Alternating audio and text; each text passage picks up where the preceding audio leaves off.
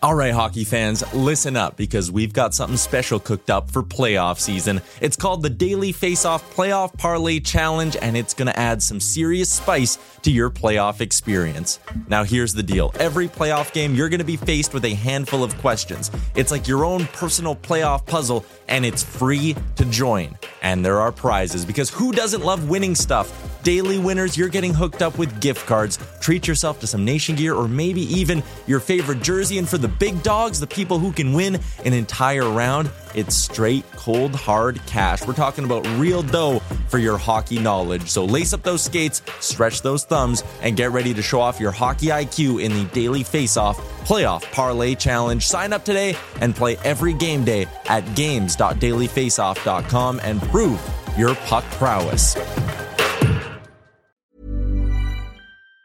Even on a budget, quality is non-negotiable. That's why Quince is the place to score high-end essentials at 50 to 80% less than similar brands. Get your hands on buttery soft cashmere sweaters from just $60, Italian leather jackets, and so much more. And the best part about Quince, they exclusively partner with factories committed to safe, ethical, and responsible manufacturing. Elevate your style without the elevated price tag with Quince. Go to quince.com/upgrade for free shipping and 365-day returns. There's never been a faster or easier way to start your weight loss journey than with PlushCare.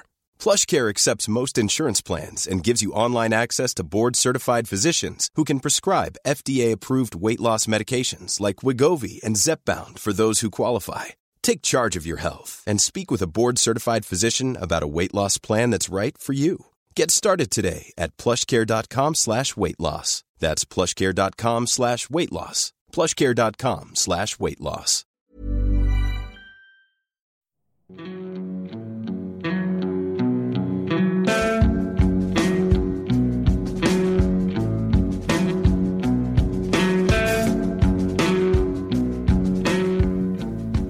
Welcome to episode 6 of the Daily Face-Off podcast. Once again, I'm your host, Brock Segan, and with me, of course, are my two co-hosts, Michael Beebs Bondi. I came back again. What's up? And Dylan D. Berthume. How's it going, Brock? Not bad. Busy day in the NHL. Busy week. Yeah, well, crazy. And I was pretty upset the last couple days. Obviously, the biggest news in the NHL right now is the injury to Connor McDavid, which is terrible. I've actually got McDavid in every single one of my leagues. And I think the people probably could have guessed that by your number 10 overall pre-draft ranking. Yeah, pretty much. But I was with one of my buddies the other night, and I was just talking about how pumped up I was that I had McDavid in all my keeper leagues, and then like a day later, he's just out for like 3 months or whatever. But it's not that long. Well, it's like at least 2. 6 weeks, likely. right? No. 6 is like the earliest, so I don't see that happening. I'm an optimistic guy. Patrick Kane came back in 7 weeks last year, and it was, that was like crazy. A medical miracle. So I thought they said 6 to 8. Am I hearing that wrong? I haven't seen any updates other than months. But okay. Yeah, I know. Never mind. I know. Like before the injury happened, like I was actually at hockey at the time of the injury, and before it was happening, there was like dressing room talking to a guy about like, oh, it's so sweet how McDavid's like actually turning out and how things are kind of happening the way they should, and like it's great for Edmonton. Like the fans are loving it, everyone's loving it. Edmonton's actually getting a ton of like viewership too, because like Leafs fans are kind of going there. And then I got off the rink, and it's like for getting the dressing room, it's just like, hey guys, McDavid's really injured. So yeah, no, didn't like it. Yeah, it was brutal. I was watching the Wings just finished beating the Lightning, so I was all fired up. And then I switched over to the Oilers game, and probably 5 minutes into watching it, he just goes flying into the end boards, and I was just like, oh god. Yeah, you knew like right away. It was an ugly one. It was so dumb. I tweeted out, I'm like, I don't want to speculate, but like that looks like a separated shoulder. And then somebody's like, you just speculated. I was like, oh yeah, yes I did. But I was just I was just freaking out because like I was like, I don't know what to do here. Like, because to make matters worse, I lost Le'Veon Bell, who I had in all my fantasy football leagues. So I lost Le'Veon in all my football leagues, and then 2 days later, I lose McDavid in all my hockey leagues. I was like, what the hell is this? Like the theme in fantasy it's a tough week for sports Brock. right now is just like superstars going down, eh? Even like hockey, there's been a lot of big names that have really gone down early on, like Carey Price even going down, Duncan Keith. Like these are like big guys. These are guys that people were drafting in the first, second round and stuff. The good news is it's not like a muscle structural damage to McDavid, right? Like broken bones suck, but they don't usually have a lingering effect that some sprains or strain. Like if he separated his shoulder, that's something that can come back, reoccur to a guy a lot, right? So, I mean, I guess there's some good side to it. Yeah, I was doing some research kind of on it, and like the clavicle is like the most commonly broken bone in like the human body, and like it's the one of those injuries that like once, like as long as it heals properly, it's not like a reoccurring injury where if you like you said, if you do something to your shoulder, it could pop out here every time you get hit or whatever, or if it's like a knee thing.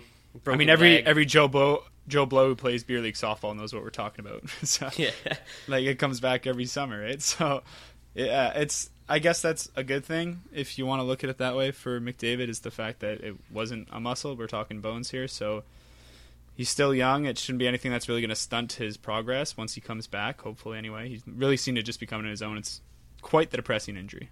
Yeah, the one thing, too, when you look at the injury, it's like you're almost happy that it wasn't a concussion, like because it really easily could have been something to do with a concussion, how hard he hit the boards. And, I mean, who knows? He could have, sustained some type of head injury as well. They're not releasing, but it was like that was a violent collision. And I was getting, like, it was kind of sad, too, because, like, the next day, like, all the Oilers fans and like all these people were just taking it out on like Brandon Manning. It's like a guy who's got like 20 career games in the NHL. Like just he's like doing his best, just like stay in the show, and then like he just happened to be in the wrong spot at the wrong time. Clearly and just he's not doing. He didn't do anything wrong at all. No. Like it was just like caught an edge, and it was just kind of something that happens in hockey. That was a hockey play, 180%. He couldn't have been skating any faster. Yeah, it's gonna happen when you're that quick. Hockey's a dangerous game. Yeah, look at Taylor Hall, the guy. Like, I mean, he's flying always, and that's how his injuries are kind of started to happen now because they're telling him to kind of slow down. Like, same idea. McDavid might have to do that, but no, you don't slow McDavid down. I'm just kidding. It was crazy actually though. I think it was Leafs Lunch I was listening to, and they were kind of talking about that, like a veteran player, like a couple of years in the league, like might have played at that pace when he was a kid, and then as you get older and become a more veteran player, you kind of know how to slow your game down and be just as effective type of thing. But yeah, I don't know. Maybe Ovechkin's a decent example of that. He doesn't play as recklessly as he used to. Hall probably, I guess you could probably say that with Hall too, because it's not just like the overall speed, but it's like how hard Hall used to go when he came to the league. Like, he was throwing his body around as much as anyone. I know that's something Kadri's had to deal with the last couple of years in Toronto too. The coaches have really tried to get him to hold back on his physical game. So it can be tough for these skilled guys to hold back when it's kind of their instincts to go all out. Yeah, and McDavid too right now, like he's trying to prove everyone right kind of thing. So he's giving her it all, and I love it, but it just sucks when it turns into injuries. Yeah, so hopefully, I mean, 7 weeks I think is kind of like what we're looking at, I would say, based off of what happened with Patrick Kane last year. But you also have to look at it too. Like I know a lot of people are freaking out saying like, well, once you get a serious injury like this, like it's hard to come back and be yourself because you're worried about re-injuring it. But like you got to look at Kane last year, came back into the playoffs and just tore up, right? Great. Yeah, I don't imagine. I mean, let's not kid ourselves. The Oilers aren't going to rush McDavid back from this injury. He's not going to be playing before he's 120%. So I don't really see that being too much of an issue. Yeah, I saw the other day. This is the 3rd November in a row that McDavid's been like missed a game due to injury in his career. So I guess November's just his thing.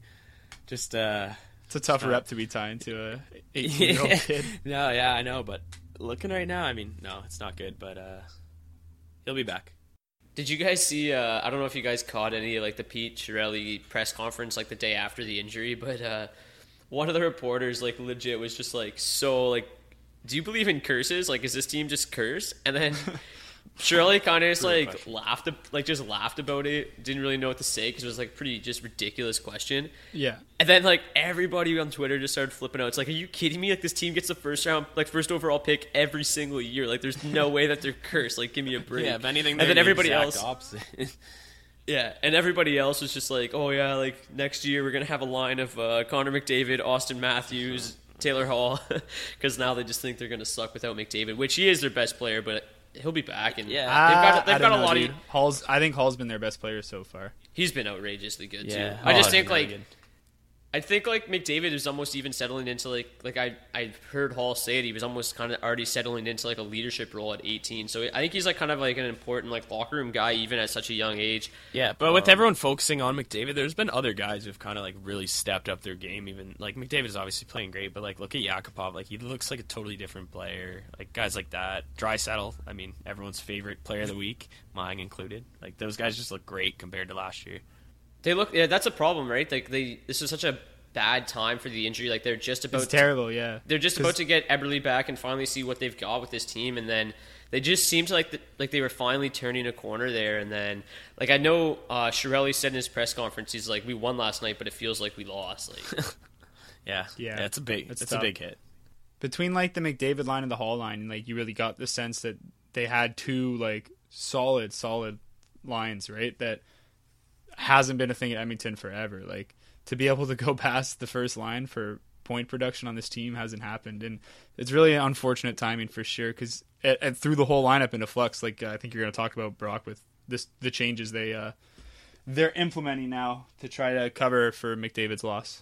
Yeah, I was actually pretty surprised because like they released their lines today in practice, and I thought for sure, at least for like the first couple of games, because Eberle's going to be back, I thought for sure that they were going to keep the Draisaitl Hall line together. That line's just been killing it. Oh, they've been dominating, but then they decided to move Draisaitl back to center, and he's going to be with Eberle and Hall still, but then Nugent Hopkins moves down with Pouliot and Yakupov where McDavid was playing, so it's kind of an interesting. I thought they were definitely going to keep that line together, but I mean, I guess they decided not to. But before we really dive into this, because we've got a huge show ahead of us, lots to cover, I just want to know, Beebs, who you wearing to the show today? I'm finally rocking it. From where we film, it's a hometown rep there. It's the Adam Henrique New Jersey Devils home jersey. Sorry, my bad. And I won't lie, like I've never really been a fan of the Devils jersey, but this is just like a slick, smooth jersey, and when you have it on, it's a lot better than it looks on TV. I won't lie. He's been off to a nice start too. Yeah, I've always kind of liked the way he played. He's an overall great player. He's one of those guys who how he actually plays isn't going to show up in fantasy as much, but he's a great player. Like that team's. I can't believe how much that team's winning right now. Like every night, like the Wings kind of went on a skid there, and then I look and New Jersey keeps winning. I'm like, how is New Jersey winning with this lineup? And Detroit's like can't buy a win. It's right awesome. Now. They're like the misfits. It's great. I mean, Schneider's a great goalie, but my God, that like every day when I edit those lines, I'm like, what is this? It's horrible. Probably like last year when you're putting Scott Gomez on the first line. Like, no, I'm reading something wrong. Yeah, and then that was crazy too the other day when Gomez, I think he was like the third line center in St. Louis because they had a couple injuries. I think Backus was playing with like Steve Odd in like the third line. Gomez was centering the second line. I'm like they're dealing with a lot of injuries right now. But I was just like, wow. Oh, it was when Tarasenko was out. Yep. I'm like, this lineup looks so bad right now without Tarasenko, Stastny, or Schwartz. I'm like, ugh. It's looking pretty greasy. It was like some serious, like they had Scotty Upshaw and Scott Gomez in there. It was looking kind of New Jersey Devil like. And they still did pretty well. Yeah, they did. I think they won. So yeah, whatever. That'll happen. That game last night, with that comeback, that was. Oh wow, give up 5 goals in the first period. Yeah, I was saying I was watching the highlights and it's like 5-2 in the first, like against Chicago. Like, come on, it's over. You're done. Yeah, I was thinking it was gonna be like a 10-goal game. It's like, all right, Elliott and Allen are just gonna give up a whole bunch tonight, but then they went on to win. Yeah, I think it's Jeremy Rutherford, one of the beat reporters in St. Louis, tweeted something out today, and that was the 11th time in NHL history that a team has come back and won a game after giving up 5 goals in the first period. And I was actually kind of blown away by the number 11 there. I thought that would be a way lower number. Yeah, because I mean, it's even rare to see a team give up 5 goals in the first period. Like, so to have 11 times of teams to come back and win is pretty impressive. Yeah, exactly. And I mean, I kind of want to hear the speech in the dressing room there between the first and second period, because whatever was said was kind of worked, because they scored 4 goals after that and went on to win. So, yep, that's impressive. Yep. I mean, Hitchcock got the boys going. He got them fired up, I guess. Sure. But, okay, so we're going to just dive back into the Oilers real quick, kind of just get back to the McDavid injury. Before we do that, though, I just want to give a shout-out to Bill Burr, one of my favorite comedians. He gave us a hell of a shout-out on his podcast last week. And what's up, Bill? Everybody was freaking out. They're like, oh, my God. And it's a podcast that I listen to pretty frequently, but I don't listen to it every single week. And then I got a text. It's like, oh, my God, Bill Burr just flipped out for 3 minutes about how awesome your website is on his podcast. And I was like, it's pretty cool. So if you guys get a chance, Be sure to check out the Bill Burr Monday Morning Podcast. It's hilarious, and he loves the site. Hopefully one day he becomes a fan of the show as well. Yeah, that's what we're hoping for. But let's get back into this McDavid thing. Obviously, we've kind of addressed how much it just is terrible for not just the Oilers and not just his fantasy owners, but how much it kind of just sucks for the NHL as well. I know a lot of teams have already sold tickets to the game where Edmonton would be coming to their hometown just to see a player of McDavid's caliber. So to lose a player like that obviously sucks, but again, like we said, at least it's not as bad as it could have been. The one thing is it's really going to affect Yakupov. At least we think it will affect Yakupov. He was off to the best start of his career. He's been kind of in the doghouse for the last couple of years. Yeah. And it's really affected for sure. And it's really affected him in a positive way. But now he loses McDavid down the middle, and now he's going to play with RNH. And I know, D, you said you had a couple numbers based on kind of how Yakupov has played with RNH in the brief past. Yeah.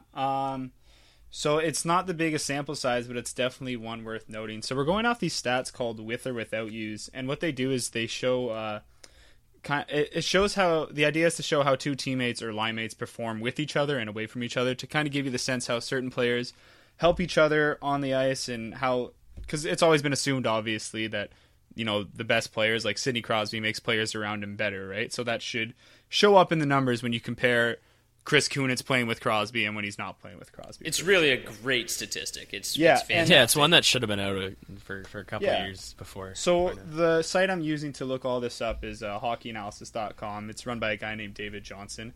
And to my knowledge, it's the only really public open domain for the use of wowies, what we call them, with or without use. Wowie. So I was using it to look at a couple things I wanted to look at.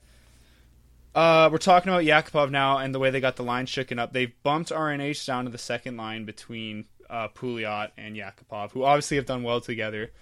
Pouliot and Yakupov, that is, playing with McDavid. So we're trying to get a sense of how Yakupov might do with RNH. And if we look at how they've done together in the past, since 2013, I think, was Nail's rookie year. Mm-hmm. So, like I said, it's a bit of a small sample size. It's only 360 minutes. Which is probably anywhere between 15 and 20 games. Still worth noting, though. 20 Definitely games worth noting, because when you look at the numbers, still big enough. Yeah, they've got a goals for generated of 25% when they're on the ice together. So you can kind of figure out what that means. It means when they've been on the ice together in the past, only 25% of the goals on the ice were for Edmonton. 75% for the other team. So that's a 3-to-1 ratio right there. So which not is a lot of not success ideal. there. If we look a little deeper into maybe more underlying possession numbers, an ugly Corsi rating of 39.4%. So that's 40% of the shot attempts generated for the only for the Oilers when they've played together so far. So I guess what to take away from this is they haven't done all that well together in the past. But like we said, Yakupov's it's going to be interesting to see, because RNH has definitely come a long way the past couple of years. Almost to the point now where he looks like he could potentially be a number 1 or 2 center for that team moving forward. I think him and McDavid, when he's healthy, are a nice 1-2 punch. Absolutely. Yep. So I think definitely I wouldn't drop I wouldn't straight up give up on Yakupov at this point. But if things are starting to go south, I wouldn't be surprised to see those lines get shaken up rather quickly, because, as we said, they haven't had a lot of success together in the past. In non-keeper leagues, for sure. Yeah, the one thing I want to say is just poor Nail, though, because one thing I realized when researching these stats is how terrible of line mates Yakupov has played with. To give you guys an example, or an idea anyway, because you're thinking of the top tier talent at Edmonton over the last few years, right? We're talking RNH, Taylor Hall, Jordan Eberle, obviously now McDavid. His 3 most common line mates, or for forwards anyway, since he's been in the NHL, are Derek Roy, Teddy Purcell. You know, in all fairness though, when they did bring in Derek Roy last year, he really helped Yakupov. Yeah, he did. In a way. So it's almost, you got to think that maybe he took some notes. Sure, but I'm just using this to illustrate how Yakupov hasn't been given that much of a chance at all in Edmonton. He still was waiver wire Derek Roy. Derek Roy, Teddy Purcell, Sam Gagner. Those are his top 3 forward line mates. His top 2 line mates overall are Justin Schultz and Andrew Ference. So you can kind of maybe get an idea. Andrew? Our boy. So, I mean, no offense to either of those guys, but Ference can't crack the lineup right now, and Schultz is known to be a terrible possession defenseman. So you can kind of get a sense where Yakupov's had a hard time so far in the league. And it was really seeming to turn around for him. They finally gave him a chance to play with some top-tier talent in McDavid, and now that's gone. But he played well enough to at least stay in the top 6 for now. So a lot of question marks in Edmonton right now for sure. Well, the one thing, and like I know what you were saying about like the whole Derek Roy thing. The only thing I'm not saying Derek Roy was a tremendous talent at this age. I'm just saying that he did kind of help him. But I know what you're saying, and that is kind of alarming to think that he hasn't really played with anybody. And what was he like? I think he had 10 points in 11 games playing with McDavid. So obviously Connor is bringing out the best in him. The one thing, they basically obviously are just hoping that this kind of Nugent Hopkins Yakupov thing that hasn't worked out for what you said, 20 games? Probably 15 to 20. It's at about 360 minutes. So. Okay, so roughly 20 games or whatever. So it hasn't worked out in the past, but I just don't think that there was any way that they could have, like, they weren't going to put him with anybody else because like they weren't going to put him in and Draisaitl together, and like I know Jason Gregory. No, I think that I definitely do think this was the best call. Obviously, it put them in a really tough spot. You don't want to break up RNH and Hall with how well they've been doing. Mm-hmm. You give Draisaitl that chance at moving to the middle. Who knows how well obviously he's been doing really well his first, 3 games? I think 7 points, 3 games. Yeah. But that's been on the wing, right? So now he's got to move into the center. But the one thing, too, when they drafted him, it was like their big point about when they drafted him was they wanted to get a big guy down the middle. So he is a center by trade, and hopefully it works out for them. The next year, so. Yeah, exactly. Then there's like, well, we don't even things need... change. Yeah. But like they want, obviously, Yakupov and Draisaitl to kind of mature on separate lines with, older players around them. Yeah. The one thing is, like, when you look at how good McDavid, Pouliot, and Yakupov played, Nugent Hopkins is a fairly comparable player, I would say, to McDavid and kind of the way they play. Obviously, he doesn't have like the elite speed like McDavid does, but he's a guy that can just slide in there. And I don't think that Yakupov and Pouliot are really gonna have to change the way they play too much. So hopefully it works out because I really like this Edmonton team and I want them to do good. I know all the boys. I think everyone does. Like and all the boys from Oilers Nation, like I feel so bad for him. Like it was some of the tweets that they were throwing out when McDavid got hurt were just the funniest things I've ever seen. Like I was crying laughing that night, but like I was also crying because McDavid was because 3 of your team's IR spots just got filled. Yeah, so my fantasy luck this week has just been dreadful. Yeah. But oh well. So. Obviously, I think we all would say that we expect, 7 points in 3 games is obviously not sustainable. But I think, watching Draisaitl, he's been phenomenal. Yeah. And I would expect that kind of to continue. Centering that top line now, he's definitely got a tougher task ahead of him. But I don't think any player benefits more from a fantasy perspective from the injury than Draisaitl. Oh, no. Yeah, he is... I think every other player loses on the Edmonton. Hall not playing with RNH hurts him. RNH moving down hurts him. Yakupov and Pouliot losing McDavid, hurts them. But I think Draisaitl moving into that number 1 pivot spot right next to Taylor Hall has the opportunity to continue this production that we've seen from him. Yeah, Obviously not. I totally agree 100%.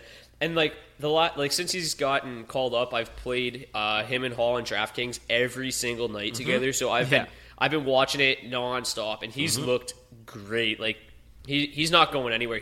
I know we talked about it on the last show about Darnell Nurse, he's here to stay, and Draisaitl is in the exact same boat. Now that they're here, they're not going anywhere. As long as he doesn't play himself out of the NHL, he's here to stay. And I think the one thing too, everyone's freaking out about this McDavid injury, and rightfully so. But I don't think this team will fall off that much because, we got to remember how good Jordan Eberle is. I think everybody is really overlooking how big of a return this is. McDavid's injury couldn't have come at a worse time, but Eberle's return couldn't have come at a better time. Yeah. So sure. I think Eberle's going to come in and get off to a nice start, and hopefully this team just keeps rolling. I think that they have a chance.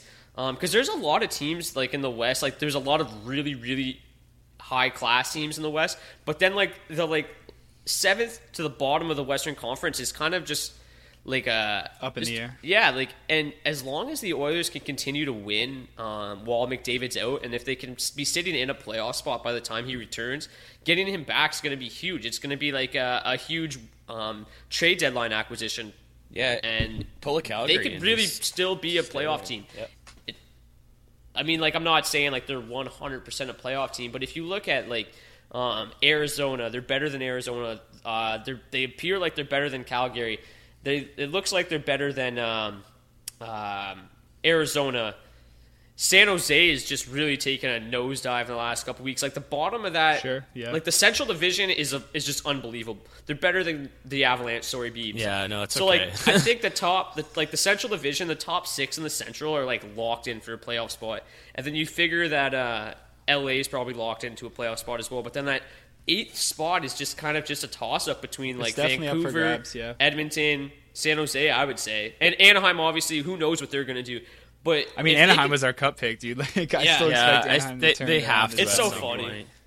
It's hilarious because we were just like, oh yeah, like Anaheim, that's a safe pick. Safe pick. Yeah, no. Cup pick. No. Now they're 3 and frickin' 7. No such thing, dude. Not in the show.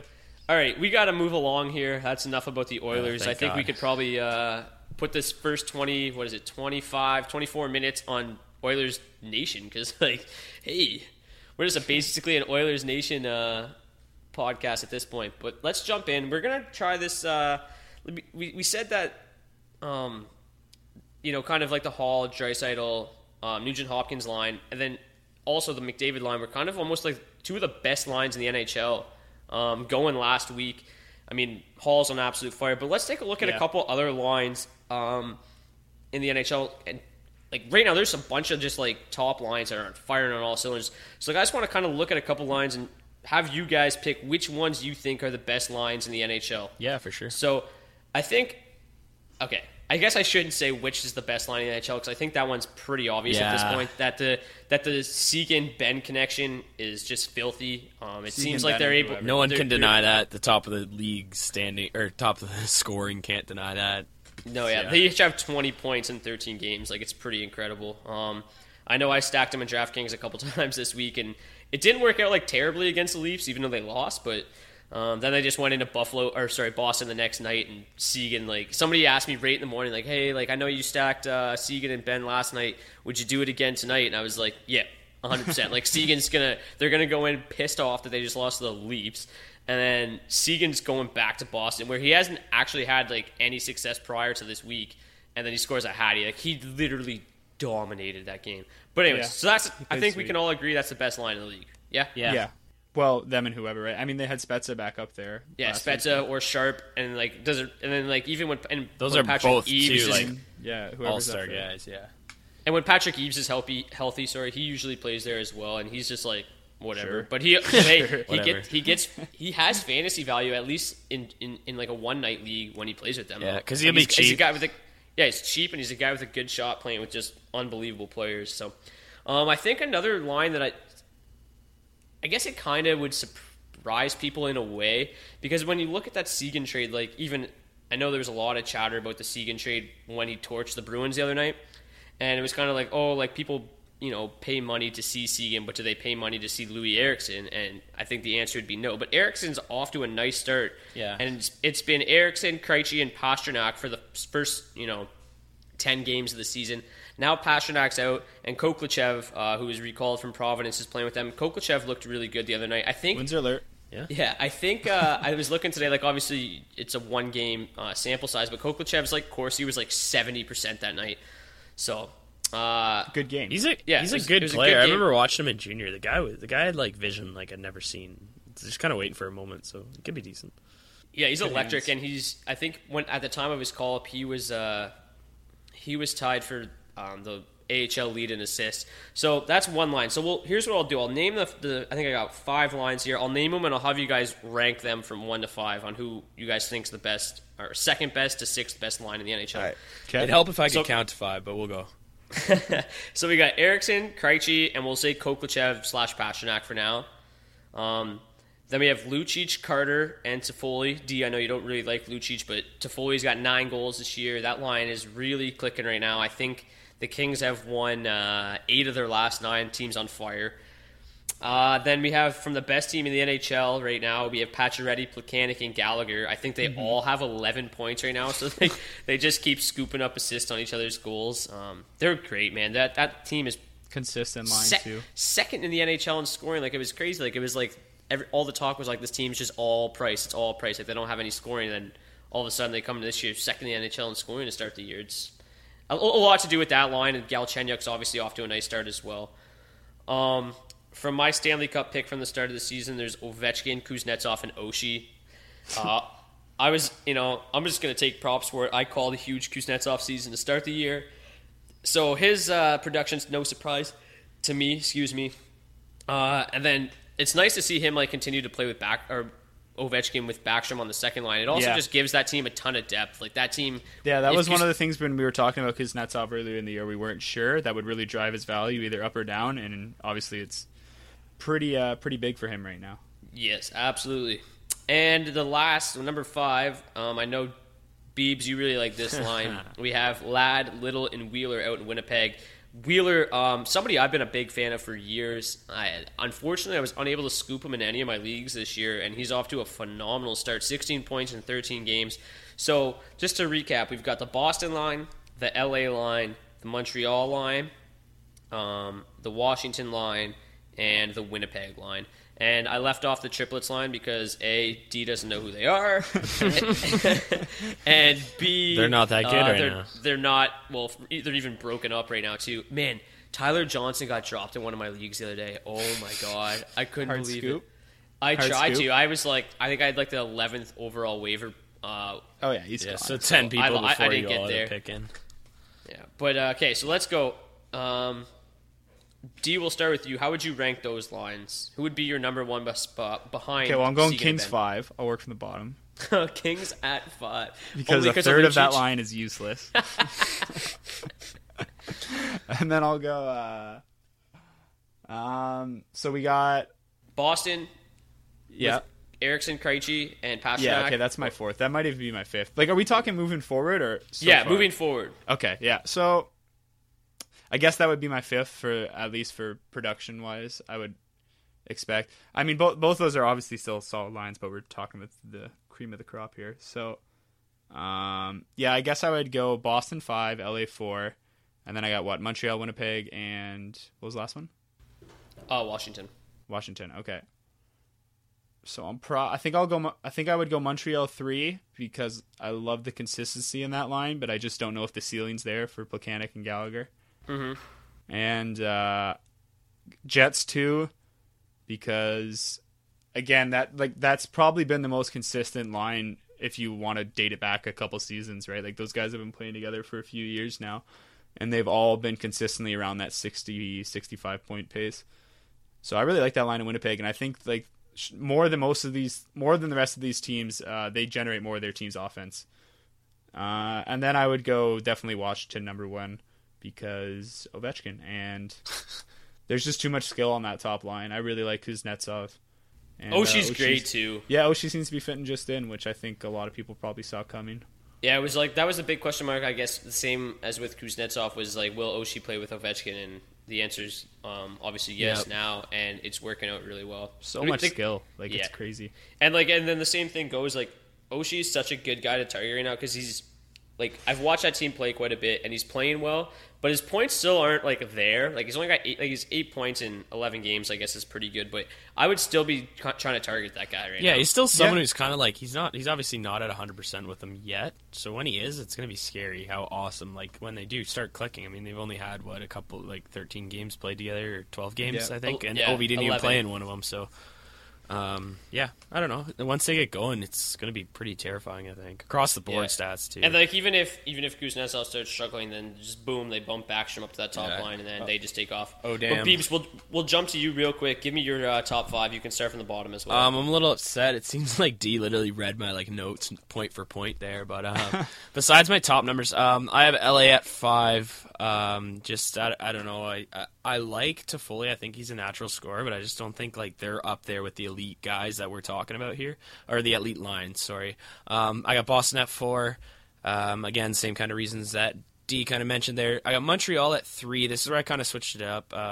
Or sorry, I think you did have them there. Yeah. Sorry, I meant to switch it up to kind of throw it off, but I just couldn't do it. My deep down because honestly, 3, same idea. I don't think Gallagher's that natural scorer. I think he's a great player, great energy guy.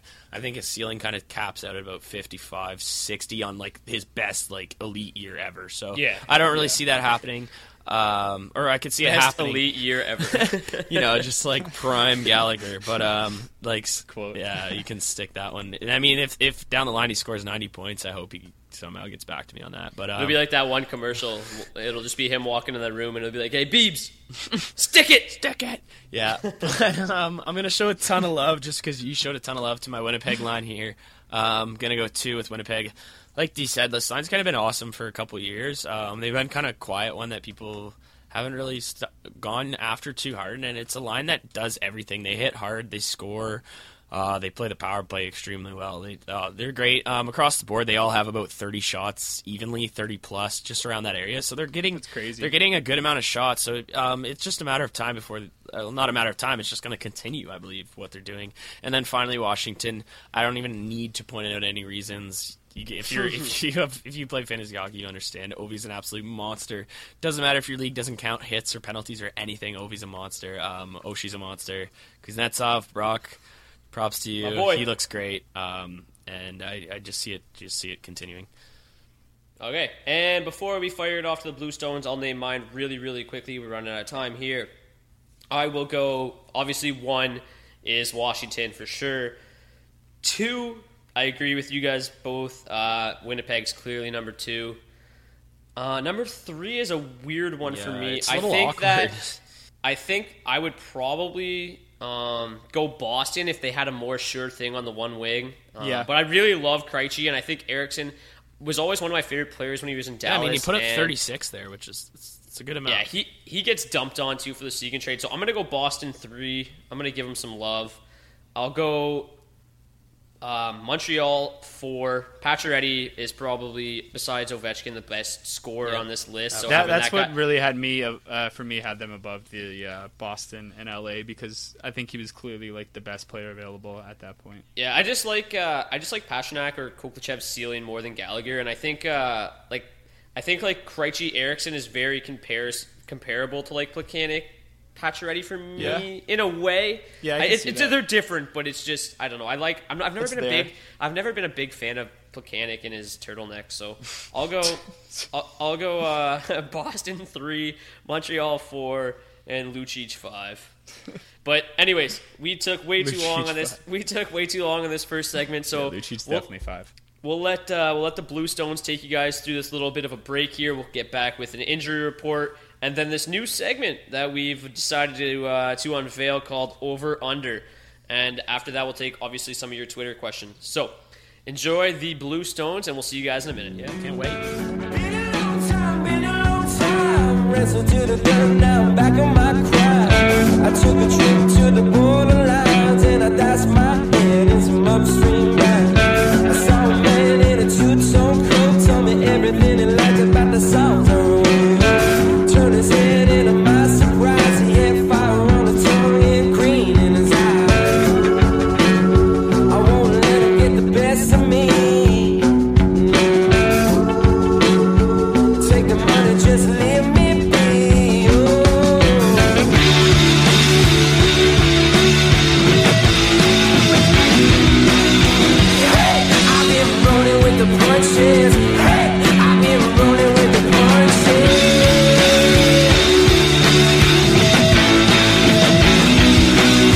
Hey, I've been rolling with the punches. Hey, I've been rolling with the punches. Welcome back to episode 6 of the Daily Face-Off podcast. I'm your co-host, Dylan Berthium.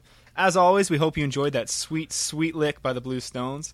Now it's time for everybody's favorite part of the show, me tossing it over to Brock for the injury report. Take it away, Brock. Oh, give it to me, Brock. I love how licks just become a thing. It's phenomenal. And I love how everyone's favorite part is D tossing it over. Yeah. Okay. Obviously, we've addressed this one already. McDavid's out for months after breaking his clavicle. He underwent successful surgery. Hopefully 2. Yeah, hopefully he's not out too long. Jordan Eberle, who's missed the start of the season with a shoulder injury, will play tomorrow, which is Friday. He will make his season debut. Get him in your lineups. Yep, absolutely. Activate him in all formats. He'll play on the top line, like we said, with RNH and Taylor Hall. Dream situation for him. Yeah. Ryan Getzlaf, who's missed the last couple games after getting his appendix removed, did practice today. There is a chance that he could play tomorrow. It's not for sure. They have a back-to-back tomorrow and Saturday, so keep an eye. Or I guess I should say today and Saturday. Columbus tomorrow and in San Jose on Saturday, so keep an eye on him. He should return, if not Friday, definitely Saturday. After that, Rick Nash tweaked his back in practice this afternoon. He's listed as day-to-day. He's questionable for Friday's game. This is very similar to something that happened to him last year. He did the same thing, and he missed like 2 or 3 days. So there's a chance that he will not play tomorrow, but they do have a back-to-back. So if he doesn't play tomorrow, look for him to return Saturday, or he could miss both. But definitely somebody to keep an eye on heading in to the weekend. Mm-hmm. Mike Green, obviously he has missed the last couple games with, I think he's missed 4 games in total with an upper body injury. He is on pace to return to the Red Wings lineup tomorrow versus the Maple Leafs. I know that'll be a fun game for us to watch, more so me. Keep an eye on him. He's expected to replace Alex Marchenko in the lineup if he does return, and then obviously we'll anchor the second power play unit with Kronwall on the top unit. Also in that game, Jonathan Bernier is not expected. He won't play. He was placed on IR today with a lower body injury. The Leafs are kind of hush-hush about that right now. Not really sure what's going on with that. Look for James Reimer to start tomorrow. Bernier's movement to IR was retroactive to last Saturday, so if need be, he will be eligible to play on Saturday if he's good to go. But I would look for Reimer to either start both games or for Antoine Bibeau to start on Saturday. Finally get one.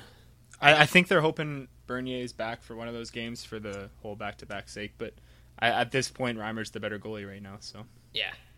2 more injuries to talk about quickly. Marian Hossa is out with a lower body injury. Called it. He is questionable to travel with the team. Like, that's what they said. He was questionable to travel today. I don't know for sure if he did end up traveling or not, but they sent down Ryan Hartman this afternoon, which suggests that Hossa could play tomorrow, or they're just getting Victor Tikhonov back in the lineup.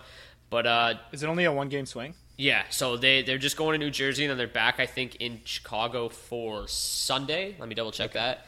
Back in Chicago for Sunday versus the Oilers. So I doubt he'll play. They said he was questionable to travel. I doubt he'll play tomorrow versus New Jersey. Look for him to play Sunday, though, versus the Oilers. And last injury is Kevin Shattenkirk. He's now missed 10 games. Oh, yeah, and it's so annoying because he's just been day-to-day in every league, and you can't put him on the IR. Yeah, it just like keeps lingering or something. I'm not even sure. Like, he keeps practicing in it, and they're just like, oh, yeah, he could play today. And then they're like, nope, he's not playing. So he's got to be back soon. Keep an eye on him heading into the weekend. Yeah, that'd be great. I know that the Blues only have 1 game. I believe it's Saturday. So look for him to return Saturday versus the Predators. If he doesn't return Saturday, then obviously keep an eye on him heading into next week. The one thing that really matters is while Shattenkirk's out, Colton Parayko continues to be a hot pick, especially in one-day leagues. But when Shattenkirk gets back, Parayko's value will be slightly diminished, but still worth owning. So there you go. Boom. Injury report done. Let's jump into our newest segment, Over Under. Very very similar to how you would gamble over under. I'll give you guys a player, and then will this guy score more than 30 goals? Over under. Give me a quick over or under, and we'll head on to the next question. All right? Love it. Cool. You guys good? Great at gambling. Yep, love it. So, Evgeny Kuznetsov, we've obviously talked about him a couple times already throughout the show. I'm going to say over under 29 goals for Kuznetsov this season. Under, but a ton of assists. Yeah, I think under. I think he's more of a playmaker this year. Yep, I agree with under there. He does have 5 goals, but 3 of those came in 1 game. So I think that's pretty obvious under, even though I think he's just going to defer to Ovechkin more than he will actually find the back of the net. Yeah. Absolutely. Jamie Benn will put up 99 points this season, over under. Got to go under, just league averages. I mean, let's be honest. He's going great, but I could see 98.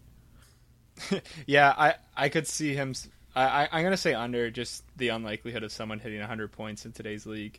But, like, he could still, as we saw last year, obviously, still lead the league with less than 99. If there is someone, though, who's going to do it for me right now, that's the guy. Him or Sagan. I mean, it's pretty much whoever scored last. Right now. Or gets injured less. They're both on pace for, like, 126 points, so. Yeah. I'm going to go over. Nice. I think he had 87 points Someone's last gotta. He had 87 points last year, and he really, like, he was kind of streaky last year. This is more of, like, I'm just going to dominate every night type of deal. Mm-hmm. I'm going to go over. I think they both might go over. Like, if one goes over, they're probably both going over. They're jumping I don't together. see them being more than, like, 5 points apart by No. year end. They're unreal. I think that they're both going to break 100. I wish I would have taken them first overall. I have Seguin in one league, and it's awesome. Yeah, he's a beauty. I have neither, and it's the worst. All right, staying with that line, Tyler Siegel. Ooh, Siegel. I can't even pronounce my own last name. Tyler Seguin will It's score. actually Sagan, but... No, it's not. I mean, you say Sagan, but... Yeah, He says Sagan. That's how it works then. It's Everyone Seguin. says Sagan. It's Seguin. It should be Seguin. They don't know how to say it. Dude, some guy tweeted at me the other day and used Seguin with a Q. And I'm like, dude, I've been getting that all my life. Like, Saquon? yeah, everybody's Saquon. It's like, no, it's a G. Come on. But Tyler Seguin will score 49 goals this year, over under. How much? 49. Man, you hit me with all these tough numbers. Well, yeah, basically, will he be a 50-goal scorer Under. or will he not? No, under. I don't think so. I think 45, 40. 50 so much, dude. I was going to say, going by our last, like, if we don't think Ben's getting 100, I can't agree to that either, so I got to go under. I think you have to go over, though, because you I am. said... Oh, 100% Yeah. over. Okay. The guy's leading the league in shots, 60 shots. I think Ben's going to have more goals than Sagan at the end of the year. I I don't disagree. think so. But, I mean, I it can go either way. But I yeah, think Seguin will exactly. score more, but Ben will have more points. I think Seguin want wins. arm wrestle over it? Seguin wins the Rocket. Seguin wins the Rocket. Ben wins the Iros. This is the line, man. This is like Yeah, it's kind the of most scary. dynamic I think the duo flip's ever. going to happen. Ever. I think Ben's going to pop more. Ever's an extremely bold statement. Yeah, it's definitely not ever. That's a huge statement. Definitely not ever. So, okay, you think that Ben will score more than Seguin this year? Yeah, sure. 24 pack or case, I guess. Yeah, but I'm on of the what I like, not what you I'm like. on the Seguin side. But Bud Light. Keith's. This is ridiculous. Okay, I'll buy you Keith's if you buy me Yeah, Bud Light. that's deal, but Keith's is so much more expensive. That's for all right. sure. I'm that confident. Yeah, all right, let's go. I'll take Budweiser actually, but it's not really any different. But I'll be the take, punishing crew if nobody goes through with this. Yeah, Just so Seguin smack more it around. goals than Ben. Done. Yeah, I'll take Ben, yeah. Okay. Toffoli, 29 goals over under. Yes, I think he will. I think Toffoli's like always been just a great natural scorer, and he's already on his way there. I think he's kind of the opposite of Kuznetsov. He's going to Gino a whole bunch, but the assists just like are not going to be there. Okay, this is like the first good line you've had. This is like the first solid number. How much is he at right now? This He's is a at tough 7. 9. No, 9. Yeah, 9 and 2. That's his such number. a 9 good and 12 start. games. That's such a good start. The guy could coast the rest of the way and hit 30. Okay, I'll go over. Yeah. Even though I think it's going to be more of a push. I could see him get 29 right on. I want to say push. Okay, I'll say push. Push. That's a. I think that's a good number for him, though, to hit yeah, this year. he I had think 23 goals. last year. Like I said, the start just puts him ahead of the game. Oh, yeah. Dude, in his like final 2 years in junior, he had 57 and 52. Like, guy's just a goal scorer. definitely a Yeah, goal he knows scorer. how to find the back of the net. Really. I'm going over. Yeah, absolutely. I think this is another good line as well. Blake Wheeler, over under 29 goals. Over. That was crazy. Both said over in the exact same tone, at the exact same length, the exact same time. We're literally robots of each other. Like we've given the same answers for each, and we haven't even talked about this before. Maybe that Yeah, we means gotta I argue. just Dude. have. We gotta. No, I think it's over though. I like Blake this year. I think Blake's hitting 35.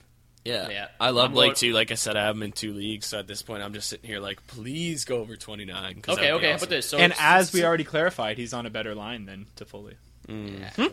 Clearly. Okay, so since that's an overwhelming yes on the over under 35. Under. Yeah, that's a tough one. Push under. Come on. Okay. He had 28 2 Well, give me years like ago. over under 33, and I'll take the over. No. It's 35 is my final offer. It's way too close. All right. But No, under. Ryan O'Reilly, over under 80 points. under. Under. He looks amazing right now, and they love him in Buffalo. But you're going with the hugest numbers right now. You're shooting for the stars. I got to go back to averages. I mean, again, 75, 70. 70's a lot, dude. Okay, let's change it then. Over under 70. Okay, I'm still taking the under. I'm taking the over. We're finally going to disagree. There you go. Just gonna move the lines a little bit. I think it's about time that Ryan O'Reilly kind of got the ice time that he deserves, and he's an awesome Buffalo, player. and he's looking great right now, and they love him. I don't know, he's not even playing with Eichel, right? So he's doing well. That team is good, actually. They're pretty good. Yeah, they made so many solid moves during the offseason that kind of nobody really noticed, but they're just solid, decent moves that are working. I mean, Lehner's got to come back, but. Even though that line is Allmark, okay, first of all, best mask in the league. He's got the minions on that thing. Every night he awesome. starts, I think it just makes the starting goalies page on Daily Faceoff just that much better. It's so good, yeah. And every little kid's probably looking at that guy, loving it. Good for him. Yeah, absolutely. I'm gonna go over. I mean, I had the line at 80, so I think he point per game player right now. I think he could sustain it. Yeah, someone has to out there. Somebody picked Grabner at the start of the year and said somebody has to score in Toronto. I did not pick Grabner. I said keep you ruined the integrity of this whole podcast right from the start. Whatever. It was not supposed to be the very first suggestion of the show. All right, you threw me through a loop there. But anyway, I never said pick up Michael Grabner. I said keep an eye on Michael Grabner. If he gets the playing time, which he's not getting whatsoever.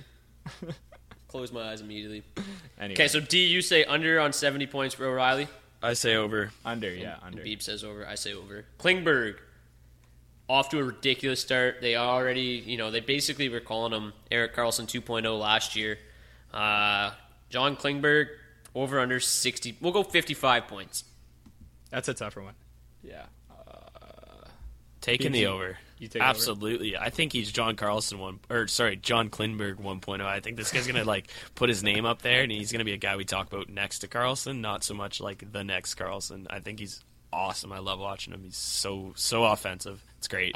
I saw him make a pass the other night. It was the nicest breakout pass I've ever seen. It was just so hard, just tape to tape. I think it was on Seguin's stick, and it was just yeah. I was gonna say, and as we've talked about, there's no one in a better position with Seguin and Ben. He can sit there and just be hey, I'm gonna get these secondary assists all night long, and your fantasy team's gonna reap so many benefits from it. So yeah.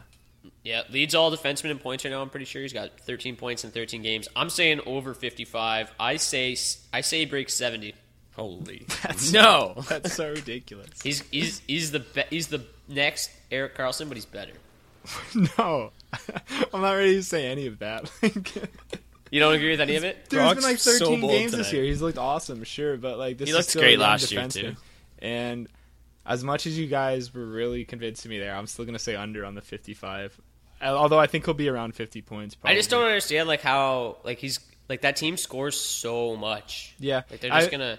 Maybe I'm just playing devil's advocate, but at the same point of what all you're saying, I can also see this young defenseman seeing some aggression after 13 games of looking awesome. But I'm still gonna go under. Yeah, 70 might have been a little bold, but yeah, you're real bold tonight. You're a bold guy. Yeah. I'm feeling it. Kid was just slamming bold Doritos before. There you go. No, okay.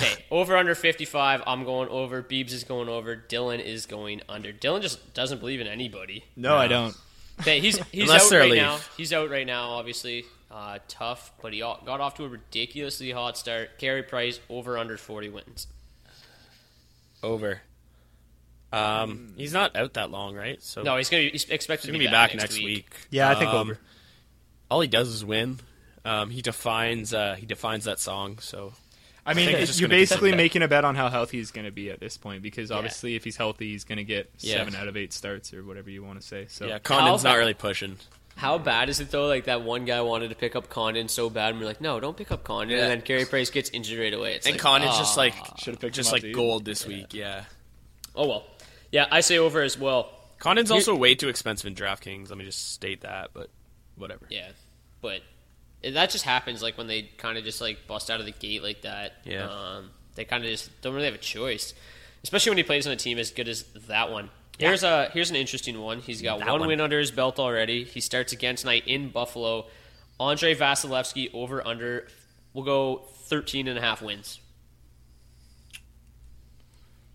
I go over, just because I don't see him losing a whole bunch when he does play, but I can honestly only see him getting like 13, 14 wins. So I kind of want to just like take the even on that one. Is that cool? Yeah, you can. D's already pushed. I was gonna say, I'm gonna push right. Yeah, I'll push for this one. See, this is a tough one. I'm trying to do the math in my head right now. So we're about 13 They're like, to help you guys out, they're saying like this is going to be a fluid 1A, 1B situation. But it looks like there's going to alternate starts. So, well, then my response changes probably a lot. for Vasilevsky, 35 starts the rest of the year. I think so.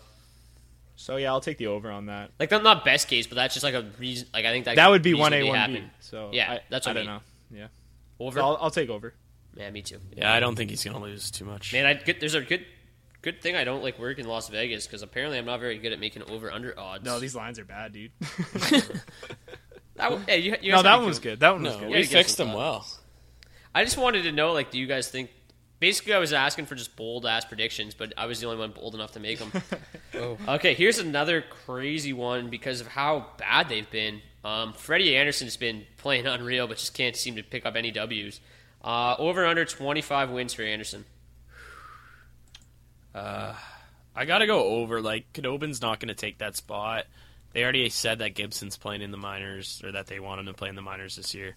So he's obviously probably gonna stay down there. So I'm gonna go over. Freddie's looked great. I have him in a couple leagues too, so he's a favorable guy. But even last year, like, he wasn't playing well and he was winning. So now that he is playing well, I think he could kind of take it. And just once they start winning, which any day now, Anaheim. I guess that's the question, right? Is Anaheim going to start winning? Well, they won last night, so I mean, what's stopping them from winning 10 in a row? Right? No, but not actually. But not scoring. Yeah. That's exactly what it is. Ryan Getzlaf not playing, but still. I think I do think he will get the 25 wins. I don't think it's really that. I think they're too good of a squad to not turn it around at some point. Yeah. I mean, we were talking about it earlier. We all chose them pretty much we all had without question to win it. So how much we know. Finals. Well, dude, it was like the safe pick among everyone. That's what it seemed like, right? But this is the best returning team, pretty much. Yeah, like, Perry and Getzlaf, they always do it. I've seen it all over Twitter too. It's like, yeah, they were my pick, so we were not alone. But over under, Beeb says over. D, you say? I'm gonna say under though, even at the same time, because. Yeah, I'm going to say under. I just think it's kind of been too much of a rough start, and goalie wins is a flawed stat. So I think he's kind of playing from behind there. So we're saying... Even though I do expect Anaheim to turn it around. What do they have? They have 70 games left in the season? Yeah. So he'll start 55? 50, 55, yeah. He's probably going to get it. I think he can win 25. Yeah, I think he's going to get easy. it. Now that we do the math, I want to take the over. Didn't think it thoroughly, eh? Okay, and one last one. This was brought to my attention yesterday, and it's pretty incredible. I knew he was like firing the puck a ton, but Brent Burns is like second in the league in shots. Okay? Behind Seguin, yeah, come on. So he's got 53 shots in 12 games. Right now, he's firing at 5.7%, which is 3 goals on 53 shots. He has a career 7% shooting percentage. So he's on pace for 26 goals. I say over under 19 goals for Brent Burns. And at the same time, over under 300 shots. Because he's on pace for like 350. Yeah, but have you been watching these games? Like, his shots are just like kind of what you'd expect from him. Like, he shoots a lot. He just kind of like whenever he gets a chance, which he's probably being told to do that, but. Dude, his usage is insane, too. Yeah. He's playing like almost 26 minutes a night. Yeah. But over under 19 goals. 17 last year. Yeah.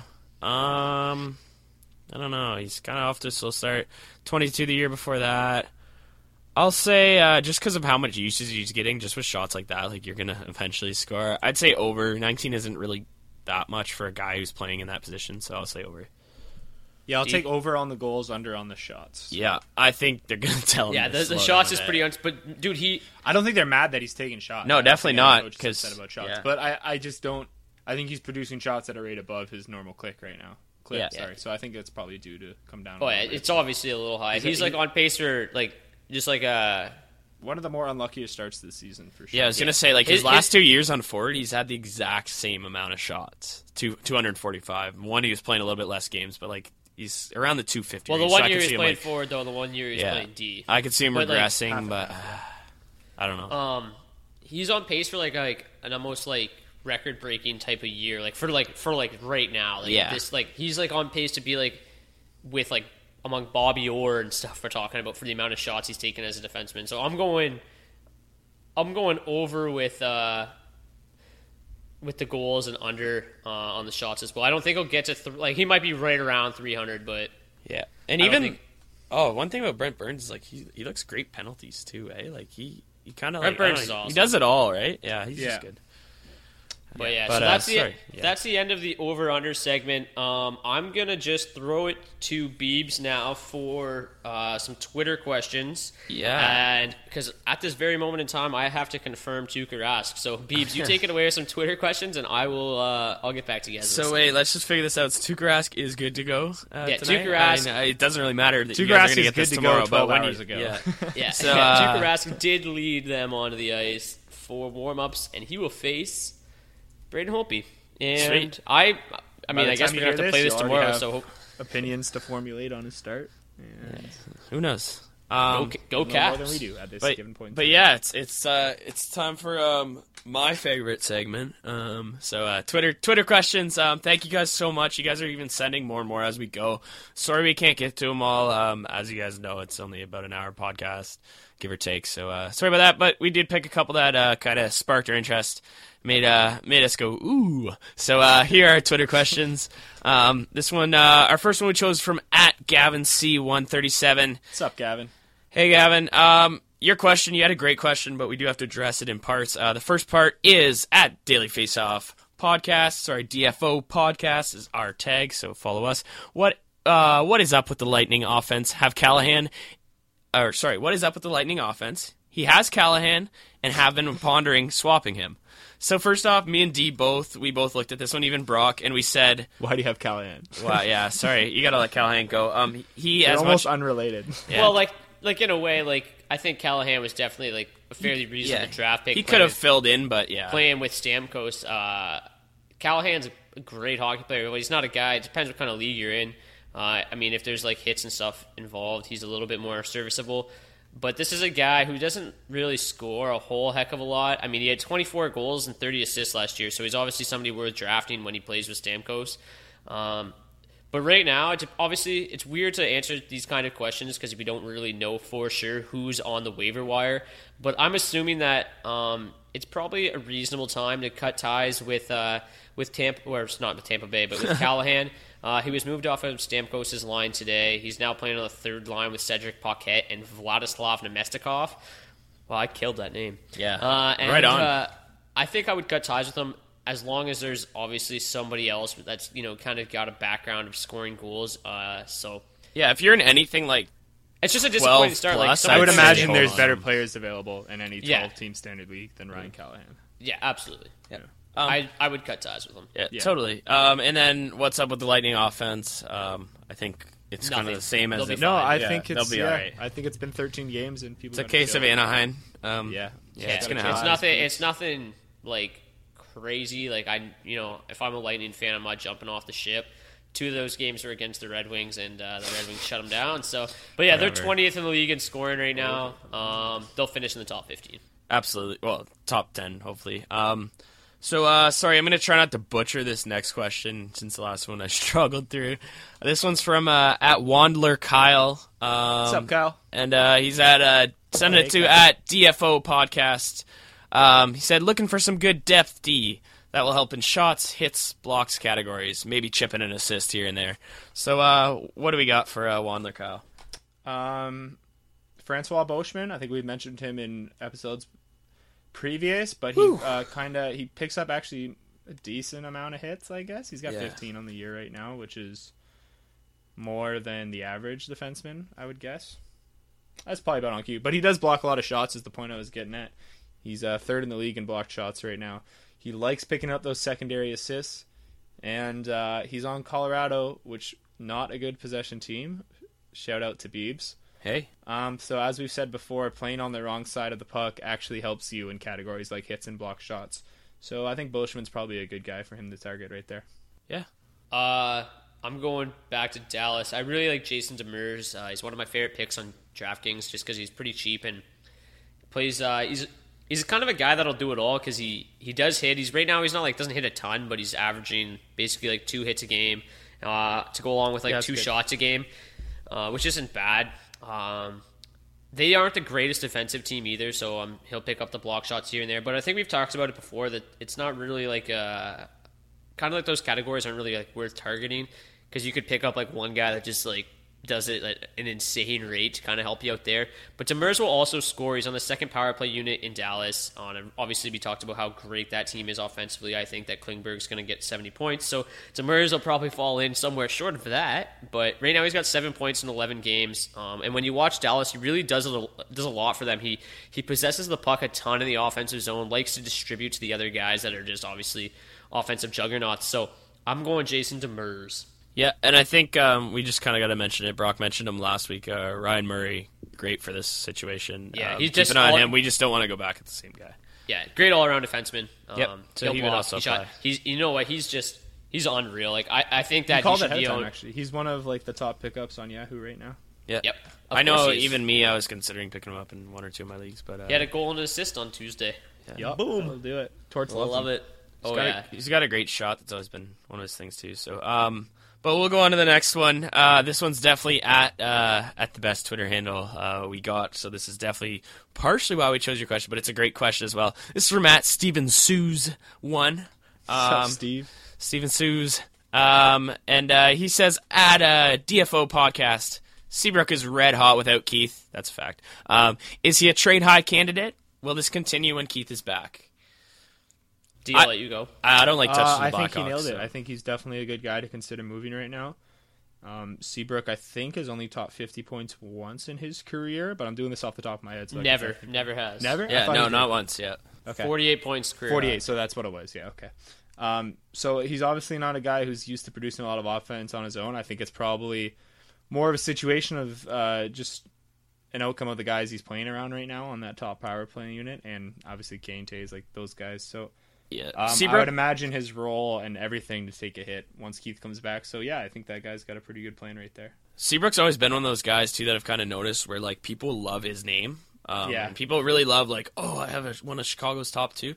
His numbers they're always decent, but they never really reflect what he's given. Yeah. So and people always like him in fantasy, but he's definitely a top defenseman. Yeah, so if you can catch someone who's Canada, and then throw them Seabrook, go for Canada. Oh yeah, I mean, no one forgets who played on the Canadian team if you're from Canada, same as if you're from America. Everyone remembers who's playing for your team, and you love them more because of that, no matter what they do. So, obviously he's a trade high guy. Yeah. He's got 11 points in 13 games, which is like we said, kind of way above his norm. But you know what? I really Seabrook's a guy that is great to own because he's so consistent. He never misses time. But he's on a career high, on pace for a career high in shots. He's kind of we already talked about. Brent Burns is just ridiculous, shot output, but then not really resulting in goals. So I would try to trade somebody like Seabrook for a Brent Burns because he's got more points than Burns right now. But overall, at the end of the year, I think Burns is definitely from this point forward, I'd rather own Brent Burns. Yeah. So I would definitely trade high on Seabrook. I mean, he's a consistent 30 to 40 point guy, but he will never blow the top off of off of the stat chart. But with Keith out, he's obviously doing really well. But if you can pick up obviously. A guy who's a top 10, top 50 I'm sure defenseman. Burns is probably a pretty fair target for that right now. Yeah, I think it's something I would offer up right now for sure. For sure. He has a career high. He's never Seabrook's never touched double-digit goals, and he's already got 4 right now. So he's on pace for 25. This is a guy that's never actually topped, top 10 goals. So I would trade high on him. But that's all the questions, right, Peeps? Yeah, we're only going to do 3 weeks. So thank you guys so much again. We got a whole bunch this week. That's great. Keep sending them. Appreciate it. Yes, sir. Before we fire it off, as usual, to our boys, the Blue Stones, I just want to mention that thank you, everybody. We had 50 people show up last week for the DraftKings contest. Yeah, should we up it this week? No, it's going to be 50. Nope. It's going to be, sorry, it's not up to me at all, really. It's up to DraftKings. So they want to make sure that 50 people will show up again, which obviously they will. It filled up rather quickly. So, guys, I know most people will come back every week, especially the guys who win it. So congratulations. Can we mention you all kicked our asses? Oh, yeah, man. We didn't do good at all. No, I did horrible. I had the best one, and I got 26th, I believe, which was I was still 12 spots out of, or 14 spots out of anything money related. So. Yeah, it was ugly, man. I picked my team. This is such a gaudy team. I'm just gonna rip it up. And then I think I don't even know if I topped 20 points. I think I finished 42nd. Yeah, you were 42nd. Yeah, I could see you when I was looking at the last place person. I could see your name still on. Oh no! I remember though when we sent each other our teams. You guys were like, "Oh man, your team's gross," and I was like, "Yeah," I was like, "It is gross." Dude, it's so bad. Every night that I don't do a cheat sheet on Daily Face Off, I win money, and then every night that I do a cheat sheet on Daily Face Off, I lose money. It's brutal. The other night I took home a couple hundred. I was like, yeah, this is awesome. And then next I go and do a cheat sheet, and then I lost just so much. I was like, this is no luck. I can't help the people out. So I think I need to contact DraftKings and tell them that I want to start doing cheat sheets on Tuesday and Thursday, because apparently Wednesday, Friday are just not my day at all. But anyways, guys, thank you so much again for listening. If you like it, subscribe and listen every week. If you really like it, tell your friends. Tell your friends. We're going to be getting some guests on soon, we're hoping. Yeah, absolutely. The guests are on their way. I know you guys are probably getting sick of listening to the Three Stooges here, but we'll send it over to our boys at the Blue Stones. Again, D, I'll let you take it away. I know you like to plug them here. Yeah, as always, if you guys are enjoying the music, which we know you are, don't lie to yourselves. Check out the Blue Stones. They're on Spotify. You can find them on YouTube. Check them out. Pray for Connor. This is what our pray for Connor. This is our 6th episode.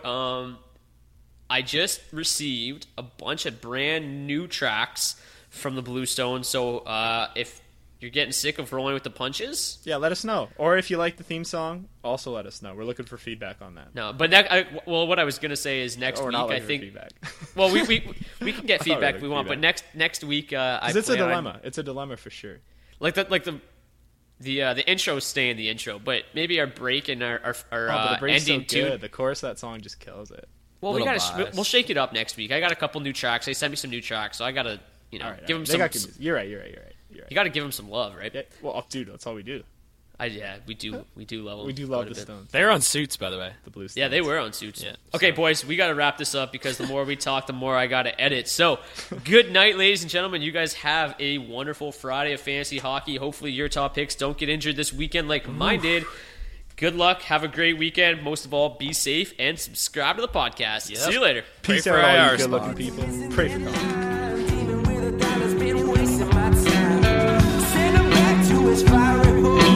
Take them to the cleaners with a soda brimstone. And tell the rest of your hungry dogs that I got a new weapon just to rule them out. I need your help like I need blood now. So weather for the week with an empty couch. Give me what I want, or I'll take it for myself. Yeah!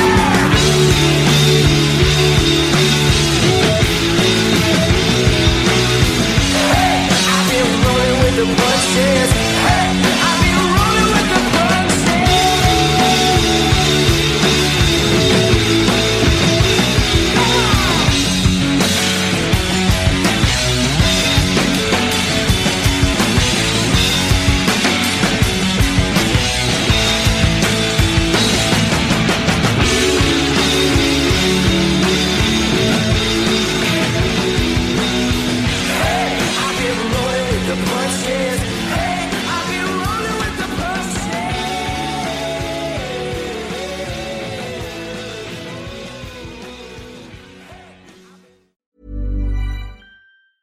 Ever catch yourself eating the same flavorless dinner 3 days in a row? Dreaming of something better? Well, HelloFresh is your guilt-free dream come true, baby. It's me, Keke Palmer. Let's wake up those taste buds with hot, juicy pecan-crusted chicken or garlic butter shrimp scampi. Hello Fresh. Stop dreaming of all the delicious possibilities and dig in at HelloFresh.com. Let's get this dinner party started. When it comes to your finances, you think you've done it all. You've saved, you've researched, and you've invested all that you can. Now it's time to take those investments to the next level by using the brand behind every great investor, Yahoo Finance. As America's #1 finance destination, Yahoo Finance has everything you need, whether you're a seasoned trader or just dipping your toes into the market. Join the millions of investors who trust Yahoo Finance to guide them on their financial journey. For comprehensive financial news and analysis, visit yahoofinance.com, the #1 financial destination, yahoofinance.com.